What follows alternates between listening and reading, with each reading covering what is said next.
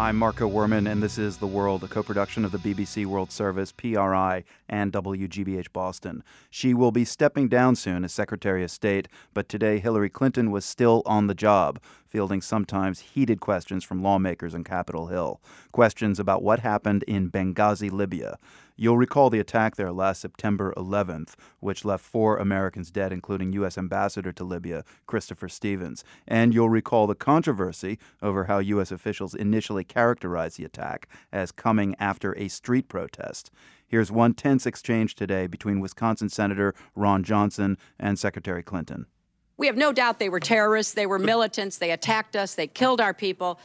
But what was going on and why they were doing what they were doing No. Again, we were misled that there were supposedly protests and then something sprang out of that, an assault sprang out of that. And that was easily ascertained that was not the fact. And the American people could have known that within days, and they didn't know that. With all due respect, the fact is we had 4 dead Americans. Was it because of a protest, or was it because of guys out for a walk one night who decided they'd go kill some Americans? What difference at this point does it make? It is our job to figure out what happened and do everything we can to prevent it from ever happening again, Senator. Steve Clemons, the editor-at-large of The Atlantic Monthly, has watched Secretary Clinton's testimony carefully. He says she weathered the barrage of criticism well. Her downside risk today was not taking responsibility, and I think that she did a rather good job of protecting her legacy as a pragmatic doer. And so when you think about the legacy, and you always hear about the number of miles she flew and the number of countries she visited, I think that while that this is not really a smirch, I think, if you really read beneath the lines, and, we're going to be reading this testimony and the exchanges for quite a while, there's something that she was implying without saying it directly, and saying, listen, diplomats matter. And what's going on with insurgents around the world matters. And you guys have been under-resourcing us in the diplomatic bureaus. And that if we want to both protect our people out there, but we also want to be engaged, it's going to require more resources than we've been receiving. I think that solidifies her position as someone who really believes in global engagement, but doesn't look at it as a soft sport.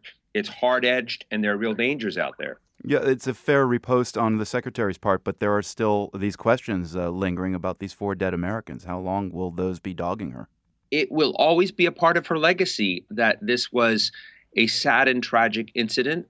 Hillary is going to have this mark on her record, but I don't think it's necessarily an automatic negative. The negative of this, the tragedy of this, is shared among those who didn't fund security appropriately. We didn't hear much about the CIA today. I found that really weird, frankly. And not until well into the discussion that we hear about the CIA outpost, what they were doing, and the different operational lines of authority there. So I think that there's a shared responsibility, but she accepted all the blame herself just to take it. And I think that, I'm sometimes critical of Hillary Clinton, but today I'm not.